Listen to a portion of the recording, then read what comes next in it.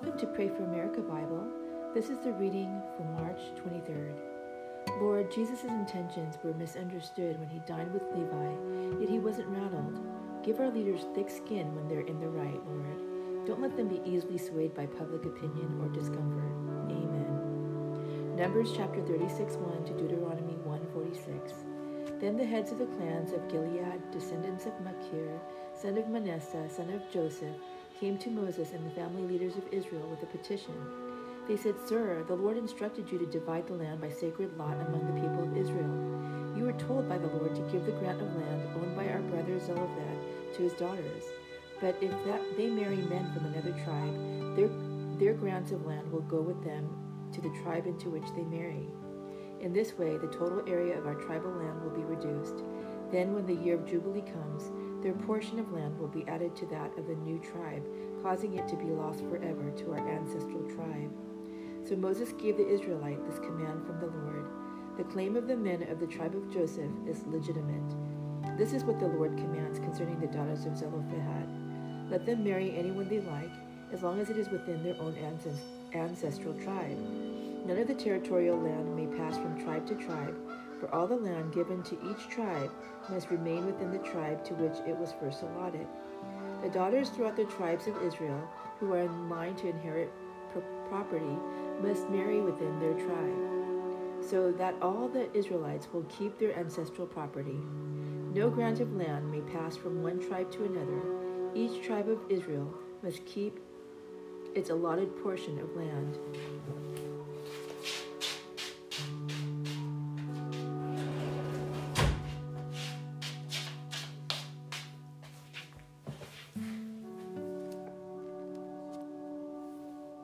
The daughters of Zelophehad did as the Lord commanded Moses. Mahlah, Tirzah, Hoglah, Milcah, and Noah all married cousins on their father's side. They married into the clans of Manasseh, son of Joseph. Thus their inheritance of land remained within their ancestral tribe. These are the commands and regulations that the Lord gave to the people of Israel through Moses while they were camped on the plains of Moab beside the Jordan River across from Jericho.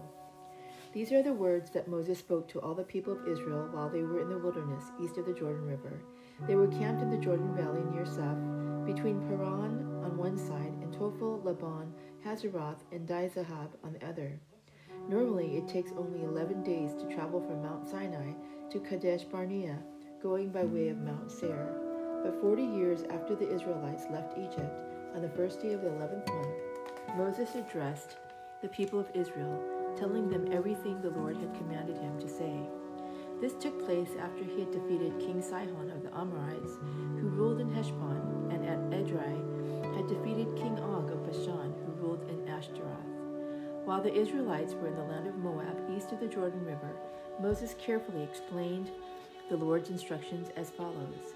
When we were at Mount Sinai, the Lord our God said to us, You have stayed at the mountain long enough. It's time to break camp and move on. Go to the hill country of the Amorites, and to all the neighboring regions, the Jordan Valley, the hill country, the western foothills, the Negev, and the coastal plain. Go to the land of the Canaanite, and to Lebanon, and all the way to the great Euphrates River. Look, I am giving all the land to you. Go in and occupy it, for it is the land of the Lord, whom to give to your ancestor Abraham, Isaac, and Jacob, and to all their descendants.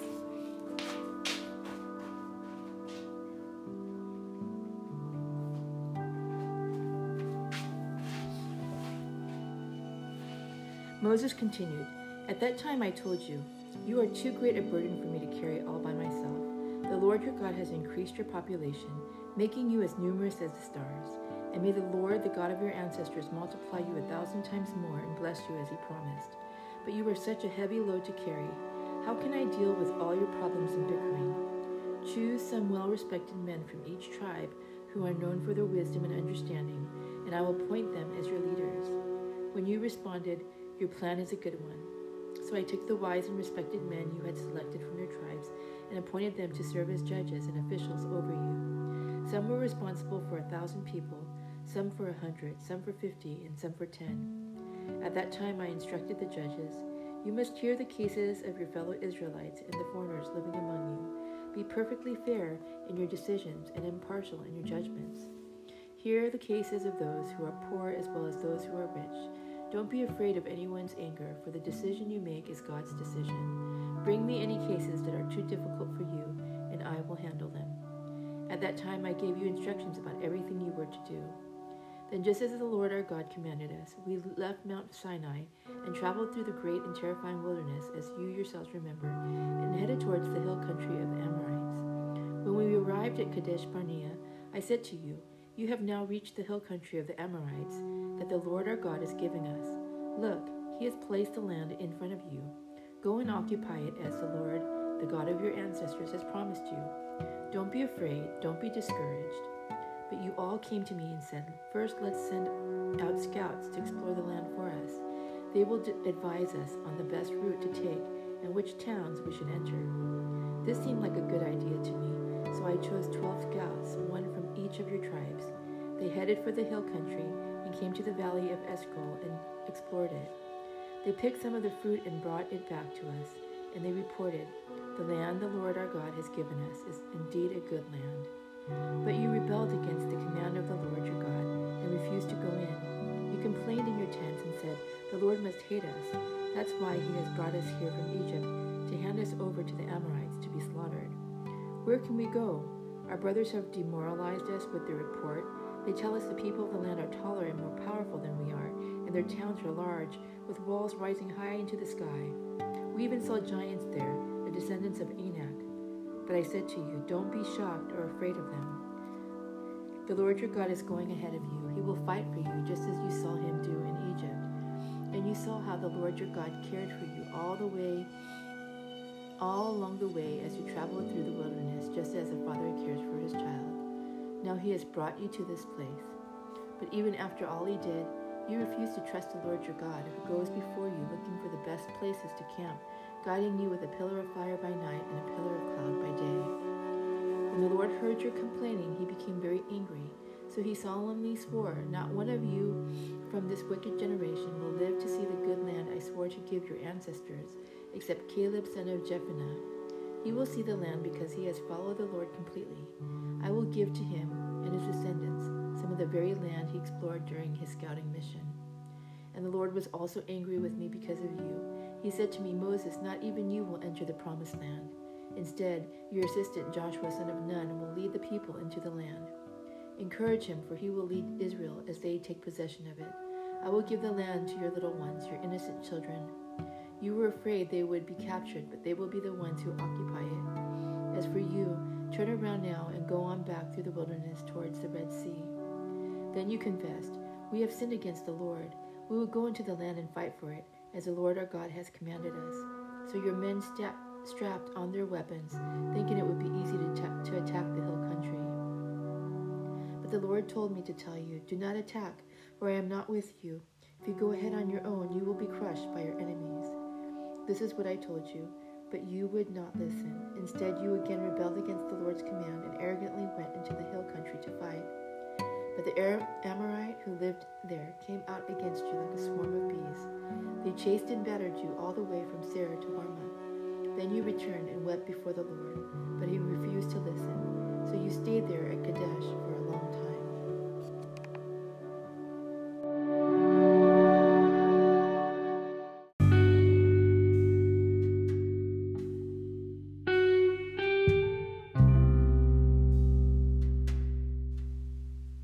Luke chapter 5, 29 to 6, 11. Later Levi held a banquet in his home with Jesus as the guest of honor. Many of Levi's fellow tax collectors and other guests also ate with them. But the Pharisees and their teachers of religious law complained bitterly to Jesus' disciple. Why do you eat and drink with such scum? Jesus answered them, healthy people don't need a doctor, sick people do. I have come to call not those who think they are righteous, but those who know they are sinners and need to repent. One day, some people said to Jesus, John the Baptist's disciples fast and pray regularly, and so do the disciples of the Pharisees. Why are your disciples always eating and drinking? Jesus responded, do wedding guests fast while celebrating with the groom? Of course not, but someday the groom will be taken away from them, and then they will fast. Then Jesus gave them this illustration.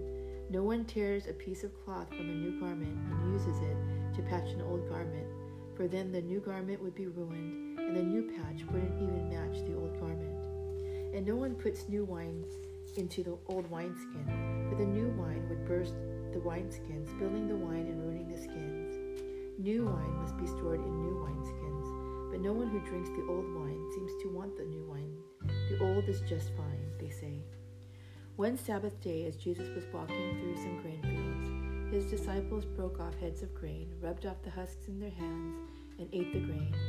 But some Pharisees said, "Why are you breaking the law by harvesting grain on the Sabbath?" Jesus replied, "Haven't you read in the scriptures what David did when he and his companions were hungry? He went into the house of God and broke the law by eating the sacred loaves of bread that only the priest can eat. He also gave some to his companions." And Jesus added, "The Son of Man is Lord, even over the Sabbath." On another Sabbath day, a man with a deformed right hand was in the synagogue while Jesus was teaching. The teachers of religious law and the Pharisees watched Jesus closely. If he healed the man's hand, they planned to accuse him of working on the Sabbath. But Jesus knew their thoughts. He said to the man with the deformed hand, "Come and stand in front of everyone." So the man came forward. Then Jesus said to his critic, "I have a question for you. Does the law permit good deeds on the Sabbath, or is it a day for doing evil?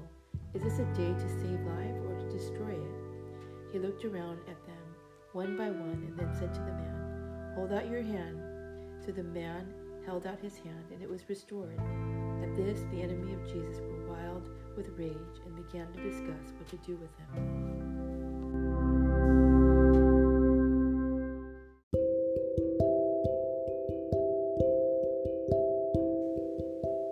Psalm chapter 66, 1-20. Shout joyful praises to God, all the earth. Sing about the glory of his name. Tell the world how glorious he is. Say to God, how awesome are your deeds. Your enemies cringe before your mighty power. Everything on earth will worship you. They will sing your praises, shouting your name in glorious songs. Come and see what our God has done, what awesome miracles he performs for people. He made a dry path from the Red Sea, and his people went across on foot. There we rejoiced in him, for by his great power he rules forever. He watches every movement of the nations. Let no rebel rise in defiance. Let the whole world bless our God and loudly sing his praises. Our lives are in his hands, and he keeps our feet from stumbling. You have tested us, O God. You have purified us like silver. You captured us in your net and laid the burden of slavery on our backs. Then you put a leader over us. We went through fire and flood, but you brought us to a place of great abundance. Now I come to your temple with burnt offerings, to fulfill the vows I made to you. Yes, the sacred vows that I made when I was in deep trouble. That is why I'm sacrificing burnt offerings to you, the best of my rams as a pleasing aroma, and a sacrifice of bulls and male goats. Come and listen, all you who fear God, and I will tell you what he did for me. For I cried out to him for help, praising him as I spoke. If I had not confessed the sin in my heart, the Lord would not have listened. But God did listen. He paid attention to my prayer. Praise God who did not ignore my prayer or withdraw his unfailing love from me. Proverbs 11:24-26. Give freely and become more wealthy. Be stingy and lose everything. The generous will prosper. Those who refresh others will themselves be refreshed. People curse those who hoard their grain, but they bless the one who sells in time of need.